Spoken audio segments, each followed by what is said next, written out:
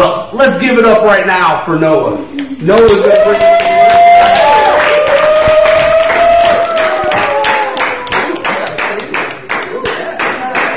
You might want to use this so we can pick you up on the camera. Is it going? Mm-hmm. I asked that, and then it makes it look silly on the recording. All right, how's everybody doing today? Good.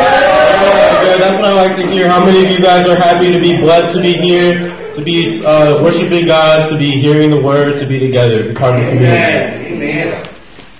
All right, so I just I think that was a really good start talking about love. Love is very important. Love is, yes, if we really do walk in the way of love, there's a lot of things that we cannot do, and there's a lot of things that we have to do. There's a lot of things that we have to think about more, and I think one of those things is forgiveness. Today I wanted to talk about forgiveness and how forgiveness is power. So the first thing I wanted to ask everybody, how many people can you think of who hurt you or mistreated you? And how many people can you think of that you're still mad at? We got time for this? No. But have you forgiven those people? Yes. And if for some of you that say, no, I haven't, or yes, I am still mad, I want to talk about how we can do that and dive into the word and how we can learn to forgive, because forgiveness really is power. The first scripture I wanted to talk to you guys about is Luke chapter 6, 27 through 28. It says that, and this was Jesus' words himself. It says, but to you who are listening, I say, love your enemies and do good to those who hate you, and bless those who curse you, and pray for those who mistreat you. This is the New International Version. The Amplified Translation also says, make it a practice to do good to those who hate you. We'll revisit that in a minute. I feel like in the normal world, and in the world that we live in, and a lot of the norm of just, especially our generation, is a lot of this sounds crazy. What? Well, why should I love those who hate me? Why should I love my enemies? Right. Why should I do good to those who hate me or who curse me, who want to see me fail, who pray on my downfall? Why should I pray for those people? We as people hold a lot of bitter and negative feelings towards others because of the same feelings they hold towards us. As people who live in the flesh, we find it hard not to cling on to negative and resentful thoughts, especially towards those who have wronged us or hurt us. We'll find that often it takes effort to let go of our bitterness towards others, and it really does. Yeah. We often want to exact our own authority onto those who wronged us rather than pray and let God do the rest. Mom. So how do we make it a practice to do good to those who mistreat us? Next scripture I want to show you guys is Proverbs 25, verse 21 through 22. And it says that if your enemy is hungry, give him food to eat. If he is thirsty, give him water to drink. And in doing this, you will heap burning coals on his head, and the Lord will reward you. It's hard to be a forgiving person, and it takes effort. But I really like this scripture because it is simple. It's direct. Just love those who we see as our enemies. Give them what they can't give us. Right. We got to think about the fact, why does this person hate me? Or why do they act this way? Or why do they direct this negative energy towards me? And maybe it's because they're lacking love. Right? Our job as Christian people is to love. Right? To love our neighbor as ourselves. Yeah. As we want to be loved, as God has loved us. As people in the Spirit, our job is to love others despite the circumstances. Come on. We're all people who God loves equally, making our enemies our neighbors. We're all people who live on the same level. The two great commandments are to go love the Lord our God with all our hearts, but then to love our neighbors as ourselves. Right. To those of you who are wondering how love ties into this message, let's dive into 1 Corinthians 13, verses 4 through 5, which says, and I want you guys to remember this one. Hold this to your heart. Love is patient, love is kind, and it does not envy. It does not boast, it is not proud, It does not dishonor others. It is not self-seeking. It is not easily angered. And it keeps no records of wrongs. I think a part of how we should forgive others is to not be self-seeking. Step one of forgiving somebody is to step out of yourself. When we're angry, we hold on to negative things. We hold on to, this person shouldn't have done this to me. Man, that's really wrong. That's really messed up. Why did they do this to me? We hold on to these things. And it's hard to let go. But the first step is to step out of yourself. To not be self-seeking. And then to not keep records of wrongs. Right. We are people. We are all sinners. Right. Everybody you meet, everybody you love is going to do something that disappoints you. Right. Right. You're going to let other people down. You're going to fail, and other people are going to fail you. Right. And that is just our nature and our biology as people. But God doesn't do any of that. Come on. Jesus. When our job is to love others, part of that job is to forgive. Right. We shouldn't be holding on to those bitter and negative thoughts towards others because those thoughts are not of God. Right. They are of the flesh. We should be praying against those thoughts in Jesus' name. Right. Understand that God has forgiven you. He's forgiven me. He's forgiven all of us. And if our goal is to love as God loves us, Right. our goal is to not love of our own understanding, but of His. Right. Step one is to step out of yourself, not be self-seeking, and to love like Jesus has loved us, to forgive like Jesus has forgiven us. Another scripture I wanted to show you guys was Ephesians chapter 4, verse 32. And it says, be kind and compassionate to one another, forgiving each other, just as Christ God has forgave you. Our goal is to aim to become more like Jesus. Right. To live as He did. To love like He did.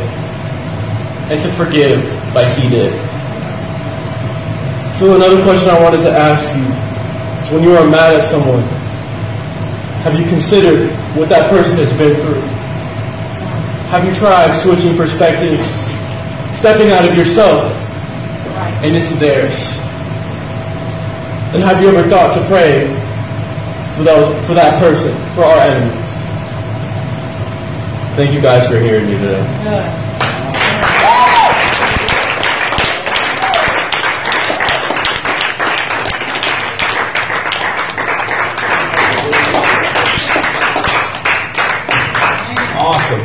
Awesome.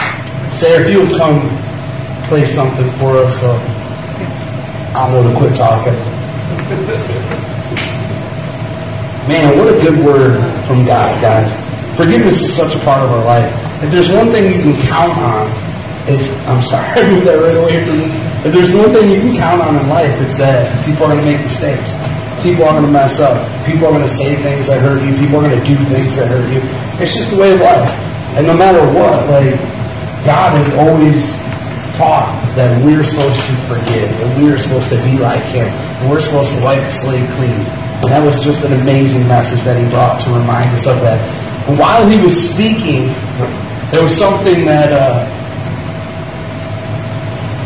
an older lady in our church a while back brought to my attention from that first scripture that He read. I don't know. It probably wasn't the first scripture. I always say the first scripture, but it's not the first. No, it was yes, it was Luke. It was Luke. It was the first one. It was the first one. But it talks about praying for those who mistreat you. And he said that if you're... Nah, it was Proverbs. I knew better not argue with the guy who just preached, right? No, but in Proverbs he talks about being good to the people, who mistreat you. And it says here, in doing this, you will heap burning coals on his head, and the Lord will reward you. Now, I've always heard that scripture was like, That's not a good thing. Who wants hot coals on their head? And it made me feel like that scripture was saying that if I'm nice to him, I'm kind of being mean to him in a way, right? And I was talking to an older lady at our church, and she was like, we read the scripture, and she was like, that's not at all what that scripture's saying. She was like, in this day and age, like, one of the hardest things for people, like if you watch any survival shows, it's starting fire. Fire is the hardest thing. Like you always got to have a fire burning in your house. Like nowadays we take it for granted. We got gas, we just turn on our stove, we cook our food, we're warm, we're all comfortable. But when this was written, it wasn't that way. These people, their houses were cold and they couldn't eat and they couldn't survive. But every time you visit a friend's house and somebody who cared about you, they had this little bowl that was made out of like metal that you could carry something hot in, it wouldn't burn you. And they would go to their own fire and they would pull out one of their hot coals and they would put it in that. And the person would carry it over their head all the way home. And they would use that hot coal to light the fire in their own house. And ever since that lady pointed that out to me, that scripture has changed. It's changed the way I look at it. We're not praying for people like the country song we're at. I hope a pot falls off and hits you in the head. I hope your car breaks down. That's not what it's talking about. That's not real forgiveness, guys. Like real forgiveness is letting it go. Real forgiveness is hoping the best for them. The real forgiveness is wanting them to be better. One time I was watching like a court thing, and there was a kid on there who his brother was murdered by his wife, and self-defense, there was a whole court case over it. But at one point in the court case, the brother of the kid who was passed away was like on the stand, and he started crying, and he looked at the judge and he was like, I forgive her. And he was like, I want the best for her. Like, I don't want her to be punished for this. Like, I wish it never happened, but I genuinely want the best for her life. And he asked the judge, like, can I go hug her? And he, like, went down and he, like, gave her a hug. And, like, in that moment, like, it hit me so hard. Like, she was responsible for his brother passing away. And in that moment, like, he wanted to comfort her. And he wanted to make sure she was okay. And it was like, that was the greatest, like, display of real forgiveness that I can remember, other than Christ dying on the cross for all of our sins in a beautiful way. So let's stand up tonight. So many times that's the case. Like he said, thinking about what other people have gone through. You don't understand somebody else's discomfort. You don't understand what they've gone through to make them act the way they're acting towards you that's causing you pain. Right.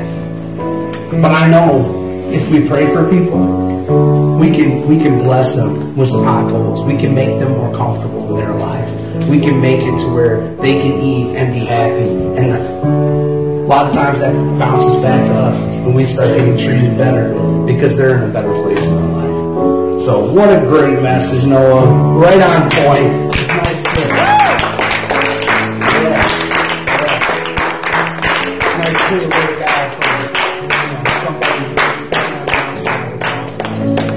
So, let's take a second, guys.